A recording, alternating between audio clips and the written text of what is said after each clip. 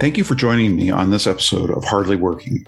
This is part 2 of the recording of an event on our recently released volume on non-cognitive skills, Minding Our Workforce, the importance of non-cognitive skills in employment. I encourage you to listen to part 1, where we heard from Albert Cheng and Diane Schanzenbach. You can also find the non-cognitive volume on the AEI website. Today's segment features the work of Harry Holzer, a professor of public policy at Georgetown University's McCourt School of Public Policy, and one of the nation's foremost labor economists, who will discuss what the empirical data tells us about the value of non-cognitive skills, as well as his thoughts on the need for additional research on the topic. We will also hear from Beth Babcock, president of Empath, a Boston-based nonprofit working with low-income families to improve executive functioning skills, a core aspect of non-cognitive skills in life and work, and on how trauma-informed approaches are essential for assisting disadvantaged individuals to chart new, more hopeful futures. I hope you enjoy the discussion. We're going to hear next from Harry Holzer, who has done a wonderful chapter for us on what the evidence, the evaluation evidence actually tells us about what works, how it works, and as he says here, what do we really know? You know, this is the question du jour, is how do we nail this thing down enough so that we can make some educated policy decisions about them. So I'm going to turn this over to Harry and have him tell you what he knows. Well, thank you, Brent, and it's very nice to be here. I'll say at the outset, I've done much less work on this topic than others on the panel. So it's really, in some sense, the views of an outsider. Much of what I know about this came from actually a paper that Diane and a co-author wrote a few years ago. So that sort of means I should probably defer to Diane and others if I have any areas of disagreement.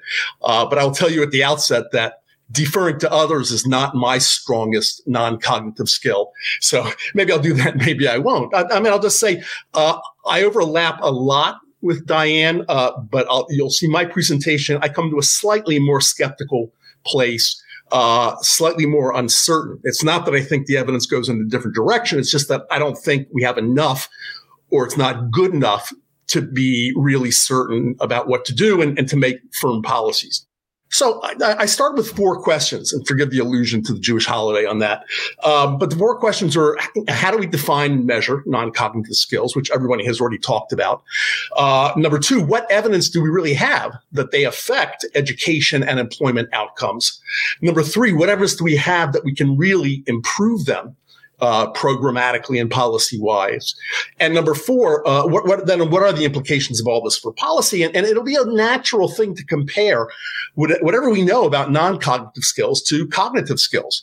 And I make the argument, number 1, we know a lot more about cognitive. It's been very heavily studied in the last 20 years or so.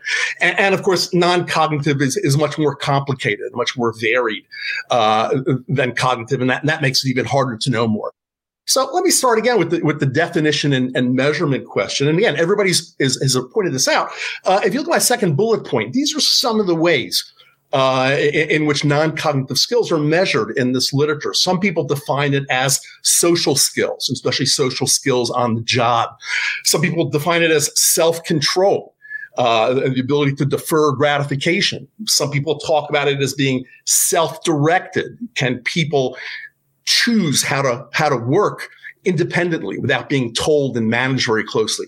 Some people talk about it as being related to motivation and resilience, what a lot of people now call grit. And there's others, right? So if you look at this category, these are very different concepts and likely have different impacts both on education and employment. So it's hard, I think, to come to the simple conclusion that the returns to all of these are probably very different, both in education and employment, although likely they all matter to some extent. Some of them are attitudes. Some of them are closer to behaviors based on attitudes. Sometimes they're measured with psychological tests, sometimes with self-reports on surveys, like did you participate in high school activities? And some of them are based on teacher observations or other forms of observations. And both the method with which these things are measured and exactly what we're measuring sometimes have a big impact on the outcomes we see in the literature. And I worry that a lot of these non-cognitive skills really overlap heavily or highly correlated with, actually negatively correlated with several of these other characteristics that I list here, like participation in crime and incarceration, or substance dependency, or having ADHD or executive functioning difficulties or PTSD. And those are all quite different things. And we know all these things have very strong, usually negative impacts on the labor market.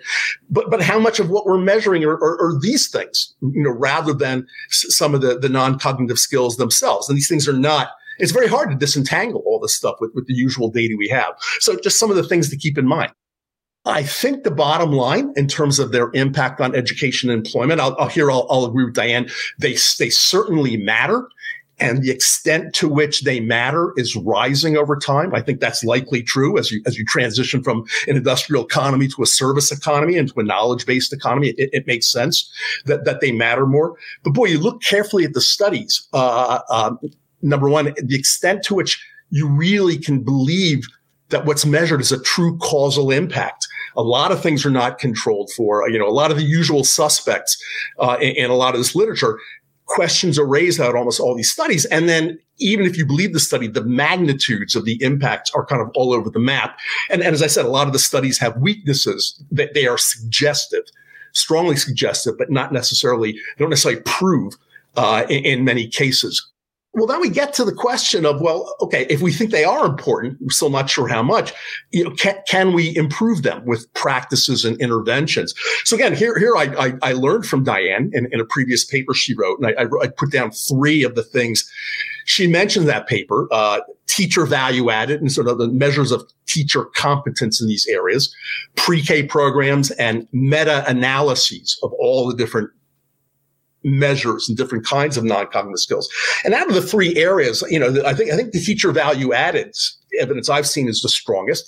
There's a guy, I think a colleague of Diane's named Kirbo Jackson, that has a very, very good paper showing that there are systematically teachers that are better at teaching these skills than others.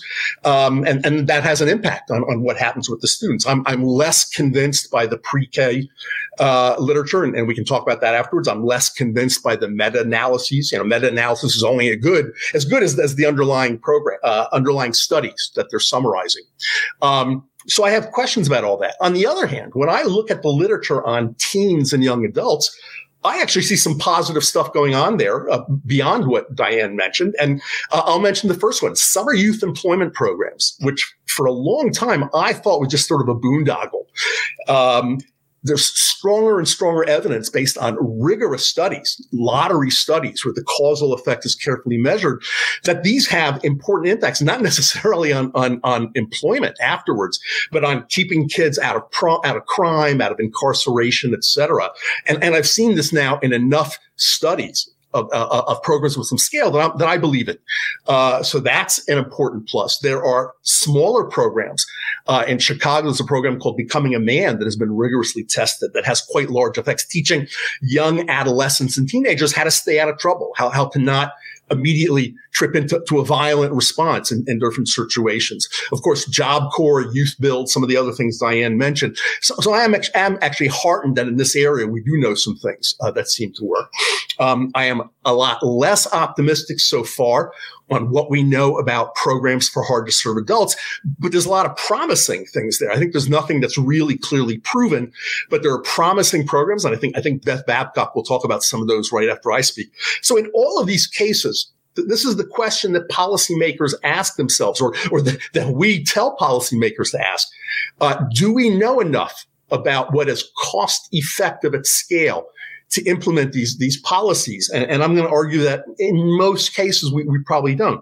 Implications for policy, and again, it's this funny mixture of we know some things, but we don't know some things. So for instance, on that issue of teachers and teacher value added, we know that some teachers are really good at this, and they're good at transmitting those skills to students, but we don't really know how to generate more of the teachers that are good at this.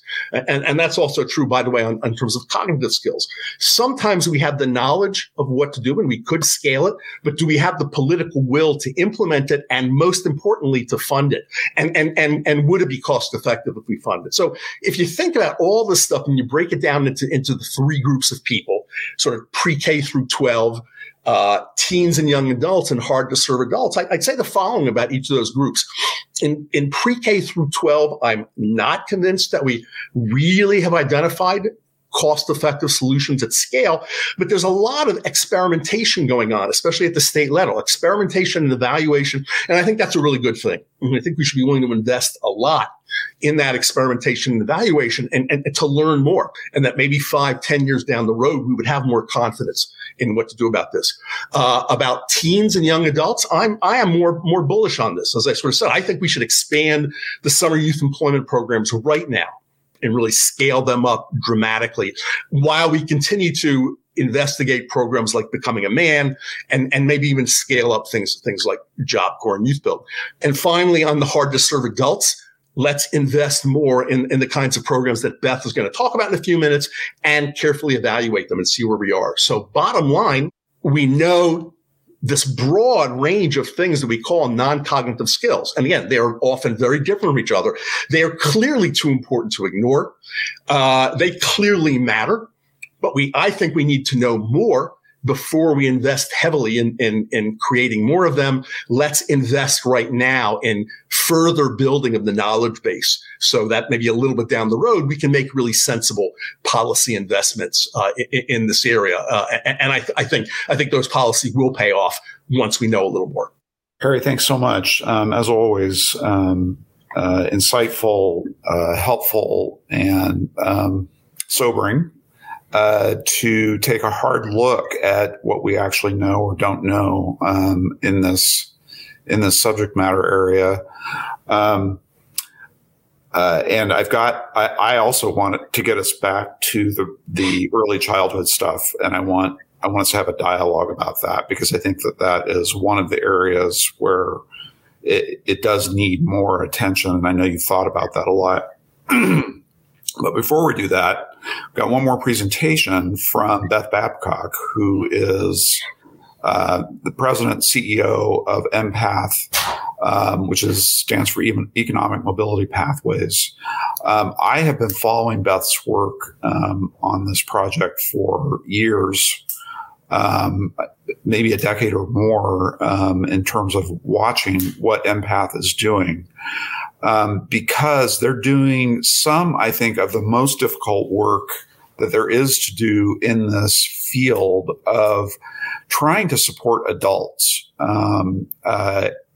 in the acquisition of a set of skills that really pertain to sort of establishing aspirations for life, building plans to reach those goals, and coaching people through that process. So it's a remarkable project, and I'm looking forward. The chapter is great. We've got a couple other chapters in the same kind of domain area, but it's really important for people to hear about Empath's work. So Beth, walk us through your organization and the mobility pathways. Thank you. Thank you much, Brendan. It's good to be with everyone today. I head up an organization that has been trying since 2006 to partner with academic institutions, researchers, to basically understand as much as we can about how poverty, trauma, and stress impacts non-cognitive skills and how we can take what is known about that based on this kind of academic research to build and strengthen on-the-ground programs that help to coach low-income individuals to move out of poverty and to get better careers and better earnings. So we, as I said, have been doing this work since, basically since 2006. And we look at this as a process of helping people gain the skills that we're broadly calling non-cognitive skills, but we as an organization refer to as executive functioning skills and self-regulation skills. And these are skills that basically are the skills that individuals need to plan, to set goals and plan, to be able to think strategically and opt for a plan B when a plan A isn't working, and also to be able to have the kind of self-regulatory and interpersonal skills that allow them to be able to not only when they plan, be able to build the resilience and maintain a process toward achieving the goals that they want to achieve. And one of the things I'm going to add to the discussion is we know that the stresses of poverty, trauma, and oppression impact executive functioning and self-regulation skills. They impact non-cognitive skills, and they impact them negatively. And this is something that is proven through very, very rigorous pure scientific research, brain scans of the brain areas that control these functions that basically show that when individuals are under stress, we're all impacted in the way we're able to use our strategic thinking and the way that we're able to control our self-regulation and persist and exhibit resilience. And so for those of us who are working to try to help low-income individuals improve their skills, improve their market worth, get better jobs, take care of their families, keep body and soul together, manage money, manage health issues, together, which is what it takes to move out of poverty. It's not just one thing. It's all those things. You have to really have these skills on steroids in order to be able to juggle what a human being has to juggle to be able to move out of poverty and actually sustainably achieve economic independence. So for us at Empath, what we've been doing for years now, as I said, since 2006, is trying to incorporate what we learn from the behavioral and from the pure sciences about how poverty impacts these human skills, these non-cognitive skills, both so that we can create tools and programs and train staff in a way that is sensitive to these challenges, but also so that we can do the work that we want to do, which is to help people enter into and graduate from training programs, get better jobs, and take care of their families at the same time. And to develop, in addition to those pathways and achieve those pathways, to develop the non-cognitive skills that are necessary for them to not only achieve those goals, but also to continue to achieve the kind of growth in their earnings that and their skills that is so critical in the workforce of today, and that Diane was talking about earlier, that you see as critical to a sustainable economic mobility pathway. So at the core of the work that we do is a framework we call the Bridge to Self-Sufficiency, which is an executive functioning and self-regulation framework. You're not seeing the full framework here, but basically it says that there is a complex process of having to optimize life in your family stability, your health and well-being, your financial management, and your education and training, and also in your career development, that all these areas of life really have to be optimized in order for a person to be able to sustain a pathway out of poverty and to attain economic independence. And individuals have strengths and weaknesses and challenges in all of those areas that differ. Every person is different. And, but what we know in general is that if an individual has serious challenges in any one or more of those areas, that's going to be very, very difficult for them to be able to sustain a pathway out of poverty. But juggling how you set goals and how you invest your time and your energy and your motivation in any of those areas to optimize your goals is a complex process. Knowing if you have a kid who has asthma and you have limited education and a lot of debts, and you're living in a homeless shelter, knowing whether or not you should be working on your housing or your money management or your kids' health or your training or trying to get into the workforce, and which steps you take where, when, and how is a complex process that requires both optimal strategic thinking skills, but also optimal self-regulatory skills. And so the core of our work is to try to help individuals practice, because these are functions or skills that are gained through practice. There's a lot of difference in what these skills may be, but where there really is commonality is in the fact that this is not something that you're taught by having someone like me gas bag at you. These are things that human beings acquire through practice of planning, practice of analyzing your issues, practice of teasing apart complex problems and thinking about where and how you want to start on them, practice in recuperating and having resilience after something hasn't worked and knowing that you can persist to a different plan or a plan B and ultimately get to the goals that you're trying to achieve. So what we've been building for over a decade and using for over a decade now are tools that human service organizations across the country are using. We're actually serving tens of thousands of people with these tools now in over 140 organizations and government entities.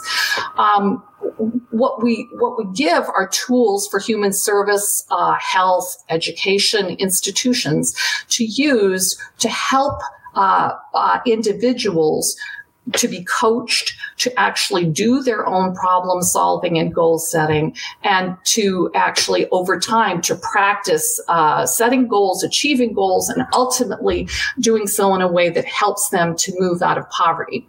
And what we can say is that in general, literature on goal setting and goal achievement shows that even among the best of us, when we try to stop smoking, or we try to save money, or we try to go to school and complete a course or a training program at school, that completion rates for these things that we struggle to do, even among the best of us, have a tendency to be maybe 1 in 4 or 1 of 5 of these attempts is actually going to succeed on the first time. So in general, you can think back on your own sort of New Year's Eve goal setting that you do and think about how many of those things you attained, and you'll know what I'm talking about, that the literature sort of bears out these kind of low overall completion rates for goals that we set for ourselves. And yet for us, working and our partners working with very low income families who are multiracial families, oftentimes in extreme circumstances such as homelessness, that our overall successful goals completion rates are doubling and tripling, and even in some cases quadrupling the normal successful completion rates that you see with individuals who are trying to set goals that would improve their family stability, like moving out of shelter, are trying to complete drug treatment programs under health and well-being, maybe trying to save money and reduce debts under financial management, trying to complete coursework or training programs under education and training, and trying to get promoted in a career and get a job that pays more and offers more opportunity. So you can see here the kind of completion rates that we're getting and have been getting now for more than a decade, and our partners are also achieving, are pretty startling, and are outcomes that are leading to incomes that are family-sustaining incomes and education completion rates that are really quite unusual. Now, we have a network of partner organizations that are using our tools and approaches. And this network, as I said, is now numbering over 140 organizations, like the City of New York Child and Family Services, the State of Washington Early Learning and Care Department, nonprofits that are homeless shelters in Detroit, like COTS, healthcare institutions like Mass General. These are institutions that are all picking up and using this new way of working, this way that is building out of what we know about executive functioning and self-regulation, and increasingly what we know about how it impacts individuals, especially in poverty or who are have trauma or in a racially oppressed group, and what we know about how to design tools and processes to both capitalize on the coaching process in a way that is sensitive to those challenges, but also then transmits the new skills as part of the outcome that you're trying to achieve. And what we have now is the RCT data on this work, which is very, very new work, as you can imagine, is still very limited. There's a Padua study that was done in Texas of this kind of approach, and there are a couple more RCTs that are going on right now. That are providing more rigorous kind of data on the impacts. But what we're seeing now is pre and post data that is of the kind that I just showed you on the slide, which we now have for over 10 years with ourselves and other institutions. And we are also beginning to see, again, very nascent literature. And we have a paper coming out in Pediatrics in the Journal of Pediatrics this fall that shows, in the case of Washington State, that parents who were coached in home visiting programs with these kind of models in Washington State had measurable impacted outcomes for their children in executive functioning and self-regulation testing, the TS Gold tests, for the children of parents who were coached in comparison to the children of parents who were not coached under these new frameworks and models of mobility mentoring. So this is a new world. What we know about the importance of self-regulatory and executive functioning or non-cognitive skills, what we know about these, as you heard from Harry, is very much still emerging. Even the definitions around it and how you measure these things is still emerging. But it is, as Harry and the other speakers before me have said, very promising. And it suggests that we're of the importance of trying to expand more how we incorporate this new knowledge into the work of economic mobility and coaching, and how we study and how much we study the programs that are trying to do so for both adults and children. So I'll stop there and happy to answer more questions. So welcome back, everybody. Beth, thank you so much for the presentation and the overview into your work of Empath, and extremely helpful. And I do have questions for you. And so I'd like to start, though, with a little bit of discussion among all of us. So I think that everybody mentioned this problem, including me, but this problem of language and definitions and so on for the future, to get to the future that we've all been talking about, which is a better conceptualized, better measured, better understood, a better understanding of the importance of these skills and how they get taught. And so I'm curious, when I suppose many of you have had this experience, but when you start talking to particularly policymakers, sometimes employers, people, other researchers, and you start talking about this subject, and there's this, it's pretty consistent of, yep, that is so important. And then that's usually followed by a shrug of which I interpret as a kind of despair. Like we just don't know what to do.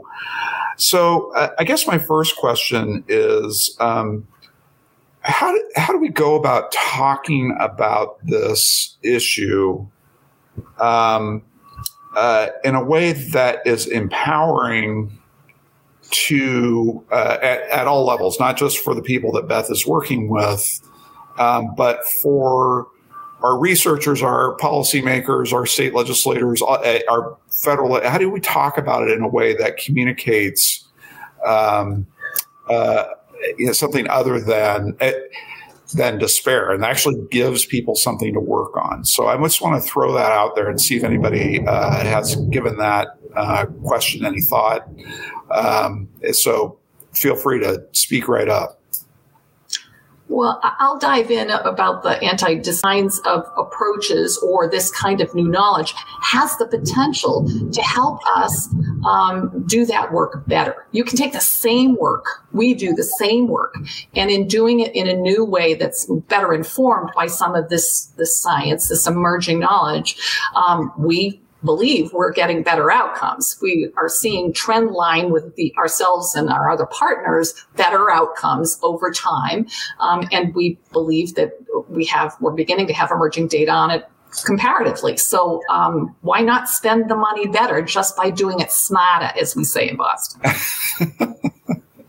Good. Anybody else have a thought on that question? Albert, you look like you might have something to say. Yeah, I was hoping Beth would go on a little bit because there's this ice cream truck outside my window, and I was like, "When are you going to leave?" And he left right on cue. My reaction to that is simply to, I know that when we think about policy, we like to think at scale and think in generalizations, and I think just one of the things that we probably underestimate the value of is thinking more in the particulars of these things. And so similar to some of the comments I ended on, that an excellent worker in a variety of fields, the standards of excellence look different. And so to get really particular about, hey, if you're in this line of work, this is what you need, and this is what doing well in this job looks like. This is what it means to, serve somebody well, to do your job well. And so, I know, again, there's this tension here that thinking in the policy realm and the kind of social scientific realm, there's this tendency to generalize. But, at the end of the day, if this is something practical, if this is something that's really going to be embodied and practiced by individuals and communities, we've got to go down to their vocabulary, their rhythms, their kind of traditions and customs and their jargon to help them make sense of it. If I can jump in. So when I think about this, compare it to what's happened with cognitive skills.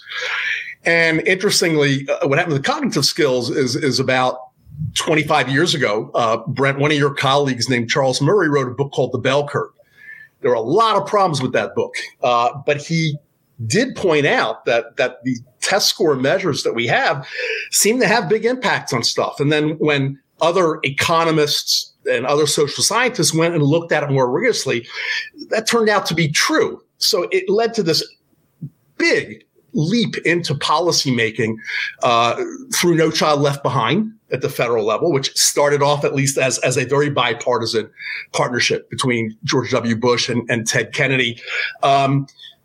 But over time, the trajectory of that stuff was not very encouraging because no one figured out a way to sort of really improve those skills. And by 2015, when it came time to reauthorize No Child Left Behind in something we now call ESSA, you can make we didn't make a lot of progress despite all the research and all we invest in that. That's the discouraging. And as I've said, non-cognitive is probably harder just because it means so many different things. On the other hand, Brent, what you said is really true. It's not just the employers who say that. Almost everyone. This is a really nonpartisan thing, right? Any parent, any teacher will tell you that any one of those things you mentioned matters a lot, right? And of course, I think the emphasis on self-regulation maybe appeals a little more to some folks politically, and the emphasis on social skills, other things appeals to others. I think we can make a case. This stuff matters, even though there's a lot we don't know about, and that. At least for now, investing a lot more in experimenting, evaluating, it will be nonpartisan. Now, investing dollars is never nonpartisan. But I would think you could get a lot of support for doing more, and especially at the state level, for doing more of this experimentation and evaluation, which needs to be done. I want to weigh in also. I don't see sort of the same pessimism. Maybe I'm talking to different people, Brent, than you are. But, I personally, as an economist, we are by nature extremely pessimistic people. But I think in this case, yes, I'm a dismal scientist. But in this case, the glass really is half full. We have examples of programs, of ways that these skills can be nurtured and taught across the age distribution. We've got ideas about pre-K. We've got ideas about K through 12. I was really inspired by your work. And also for these sort of, young adults. So certainly we can't say, aha, we have this one silver bullet.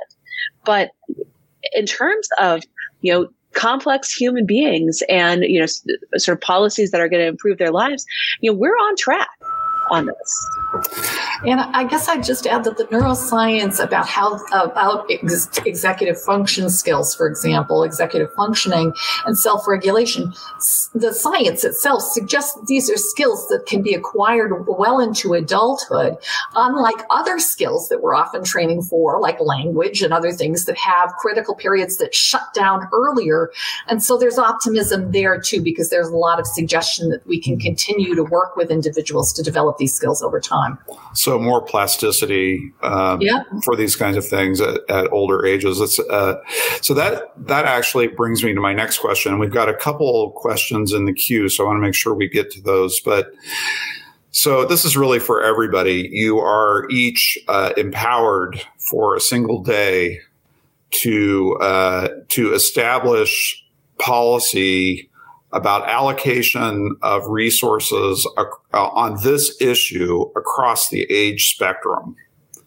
I would really like to hear from each of you where the best return is from your perspective in terms of allocating those resources by, children, or early childhood, school-aged, young adult, where would you place your bet? And let's see.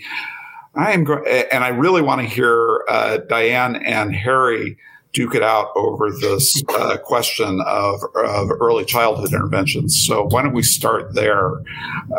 Harry, where King for a Day, where are you placing your bet? Well, as I indicated, I would spend a lot more supporting states in experimentation and evaluation in the pre-K through 12 school. I support pre-K expansion. I have a lot of questions about. I put much less weight on studies like Perry and Abecedarian. They were tiny programs with a lot of resources, one in 1962 and one in 1974. The world is so different. Even Head Start, it has become, does Head Start work or not, has become a much more complicated question. Maybe it worked for the cohorts in the 70s and 80s better than now. But again, and yet I would still like to see pre-K expansion carefully, and not a rush to universal.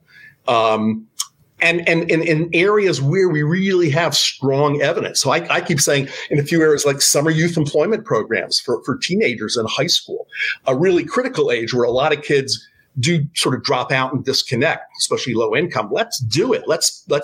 So where we have really proven, and Beth's stuff, again, I really like Beth's stuff. And there's going to be an evaluation. MDRC, I know, is evaluating some of the programs Beth has focused on. Jim Riccio at MDRC would love to see that stuff there's impact, it lasts, and it's cost effective over time. But we're not quite there yet. So I would invest a lot in experimentation and evaluation for all three groups. But where we know, as with summer youth employment and some things like that, even more money into that. And again, I would say pre-K too as well. Just I wouldn't rush quickly to do universal. I would do it in a slightly more measured way. Sure. And I'll sort of start by saying that I think that the literature on non-cognitive skills in preschool is much stronger than Harry thinks it is. To be sure, many economists were drawn to this by Nobel Prize winner Jim Heckman's, very important work on the Perry preschool program. But my read is different from Harry's. I think that we've learned a lot about non-cognitive skills through my study with Raj Chetty and others on the Project STAR kindergarten teachers work, which I think really points to non-cognitive skills as being an important piece of this. And I would sort of add the work that you mentioned by my colleague Carabo Jackson as further pointing to the roles of teachers in developing, nurturing, and teaching these types of skills. But furthermore, we have modern evidence on Head Start that I think is also pointing in these same directions. So, is there any one sort of perfect smoking gun, piece of evidence? No, but I think that's going to be impossible because, especially for young kids, the cognitive and the non-cognitive skills are are just really, tightly woven together. But what we see could you unpack the Head Start? Because I found that very interesting as well. And I think David Deming has done some work in this area and others. But what do we know about that? Or what do we think we know about Head Start in relation to non-cognitive skills? So, there are different eras of Head Start, because a lot of us, sort of have studied, what happened in the 70s. Dave Deming has pushed us through sort of the 80s and 90s. And then there's emerging work, including the Head Start Impact Study, of more recent. I would say that across the board, it shows relationships between going to Head Start in sort of the most causal way that we can possibly come up with. And none of these, are perfect, to be sure, but they show that kids are more likely to graduate from high school, and even more likely to graduate from high school, even conditional on cognitive returns. Those benefits seem to decline across decades, but they're still there. They're still positive. And work that I did with Lauren Bauer when I was at the Hamilton Project, we were able to dive into a little bit more the 80s and 90s and really dig into the non-cognitive skills, also parenting practices of people who had exposure to pre-K. We're seeing, a lot of the evidence is really lining up with this story. Is it, sort of that smoking gun evidence? No, but when sort of a lot of things start pointing in the same direction, you got to say, unless you got a better explanation. Yeah. So I'd like to. I do read that a bit more. I do take some exception with Diane's summary there. For instance, there was a study in Tennessee that was a complete failure, where the results faded out almost immediately. The studies of the most recent cohorts, in the short term, the effects faded out within a year or two. And again, the populations, there are a lot more options right now besides Head Start. And that's part of the reason that the children who are showing up in the program might be a very different slice of the poor than they were in the 70s and 80s. And there's a lot of fade out you see on all these things, whether it survives to adulthood. But I think your fade out is cognitive. And the point that you're making in Tennessee is a cognitive point. And in fact, that's why so many of us think. And we don't know. We don't know if. I'm sorry I opened this can of worms. You did open this can of worms. That's right. I did. My fault. My bad. Let's. But I think it's worthy of a treatment all on its own to do a really thorough review of the research that Deming has done and others have done about these long-term non-cognitive outcomes for participants in Head Start, because we know that there's fade out on the cognitive side and pretty fast. But do these people actually look different when they're adults? And we will have another conversation about that. So I wanted to ask Albert a question because it's something that I think about a lot. You lean really hard in your chapter on this notion of telos, that you have to anchor this in a purpose, an ultimate end. And that can get kind of dicey, right? You're talking about metaphysics and about religious beliefs and so is that really necessary, or is it possible that that sort of a shared kind of liberal democratic view of human dignity can provide us with that anchoring of ultimate purpose as one of the reasons that we pursue non-cognitive skill development? Yeah, I mean, look, I think that's a fine place to start. Then again, I think those kinds of discussions quickly get to, well, what do we lump into these ends, and what's flourishing look like for an individual in a liberal democratic society? And look, in some ways too, we're kind of just stuck at having to land somewhere, and so.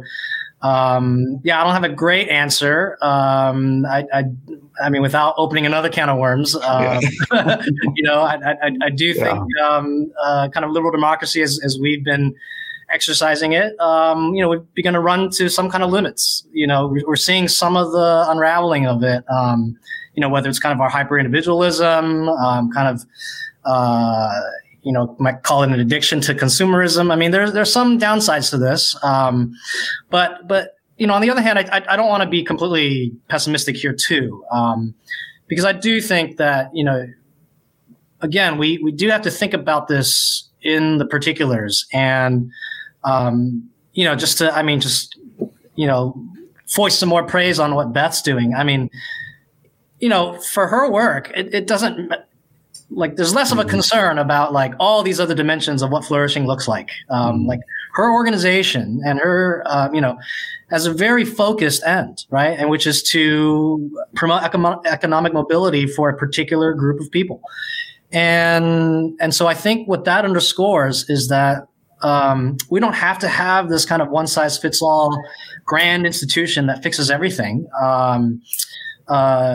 All the other panelists have mentioned a variety of different programs that are out there, whether it's pre-K or after school or, employment training for younger adults, or I guess older students, if you will.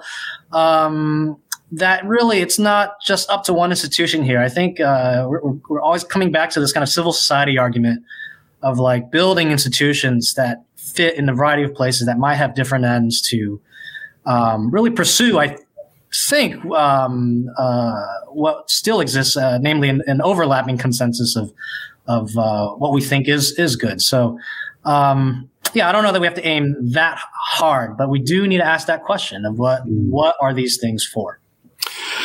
Okay, so Beth, I think we've talked about this before. The beginning of, earlier in the conversation, we talked about sort of shifting skills in the changes in the labor market demand patterns, and how this is increasing the value of these skills.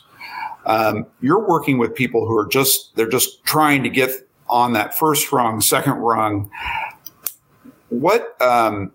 How are you, or how does Empath sort of grapple with that issue of equipping people for a labor market that is so dynamic and changing so much, and knowing that these skills that you're trying to impart are all that much more important? Yeah, it's a very hyperkinetic labor market where we know over time that continuous learning is really baked into survival in the workforce now. And so this ability to be able to learn and continue to learn and continue to drive yourself forward in a way that is strategic in maintaining, workforce participation is a very new thing. When I started out in this work all years ago, you'd train somebody to fill out a civil service application to become a bus driver, and they were set, they got in, and it's not the way it is anymore.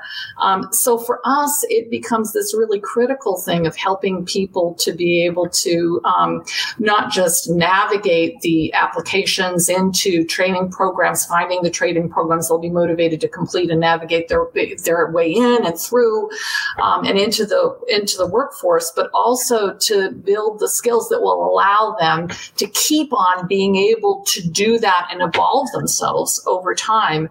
And I think that's it's absolutely critical to think about these non-cognitive skills and how we incorporate those into the work that we're doing, so that we're not just transactional in teaching people to fill out a certain set of forms and get through a particular program, but we're thinking more of human development than human service. And human development is baked into the more standard human service education, healthcare approaches than what we've had in the past. Yeah, it seems especially relevant right now with the return to work after COVID. Absolutely. Which is. Really, you think about the fact that Indeed.com is now using psychosocial measures for employers to screen for these skills.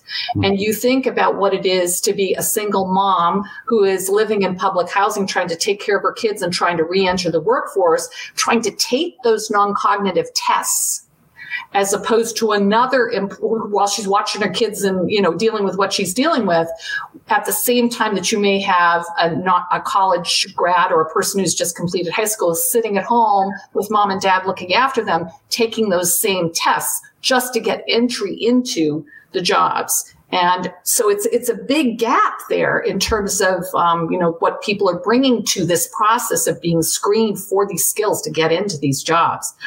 Never mind completing the training programs or other things that they have to do to make their way as well. So, real quickly, one of the questions we had online really relates to how do we engage employers on this, who are the ones, some of the people who are complaining the loudest about the absence of non-cognitive skills, shortage of non-cognitive skills. How do we, what's their role and how do we get, or how do we see the role of employers in this? And I open that up to anybody who wants to respond. One of the problems, employers are going to do and invest in what they believe is in their self-interest and only what they believe is in their self-interest. And one of the reasons that employers don't invest a lot in training people who are not professionals or managers is that they don't think that it's a good investment. They think that people, if they can't pass a drug test, want to invest in them, they're going to leave over time anyway in 3 or 6 months. So employers already bring a skepticism to that. I think, on the other hand, some of this is based on what economists call market failures, and employers might understate what they can do to help people in this regard. And of course, what we often find is if you have intermediaries working with employers, but also with the training institutions, that those can end up being the most effective approaches. And perhaps in this case, those intermediaries need to emphasize this skill set in their training and in their dealing with employers, and maybe even coach employers on how to avoid some of the pitfalls, keep their employees from stumbling, along the lines of the things Beth has mentioned. Or so employers will be skeptical. Don't expect them to do social good, but with the right coaching, the right assistance, they maybe can play a positive role. Yeah, I mean, social good and self-interest sometimes overlap significantly, and that's the topic of a couple of the chapters, or pops up in a couple of the other chapters. Ann Kim's chapter on the FAME program that started in Kentucky, and now it's been replicated elsewhere. But they're taking, junior high and high school students into manufacturing facilities, and over many, several years, sort of gradually introducing them to what it means to work in this facility and or in a manufacturing facility. What's surprising about it, or what's surprising to me, is that about 30% of the time is spent on these non-cognitive skills: teamwork, communication, serving customers, working with others. It's quite remarkable to me that that the level of investment that these manufacturers see as necessary to build a talent pipeline that can sustain their operations. So, okay, well, we are over time. My great thanks to each of you for spending the last hour and a half with us to talk about this issue. This is not the last word. We're going to be doing more on this, and I hope really beginning the process of thinking about what can be done, particularly in federal policy, to foster more attention around this issue and to seed some of that experimentation that Harry was talking about. So again, thank you all very much. We look forward to talking to you again soon. Thank you for joining us on this episode of Hardly Working. I'm your host, Brent Orrell, and I hope you tune in next time to learn more about the state of workforce development in America. Be sure to like and subscribe to our podcast. Let us know at vocation@aei.org if there are any topics you'd like us to cover. As always, we hope you find the job that fits so well it feels like you're hardly working.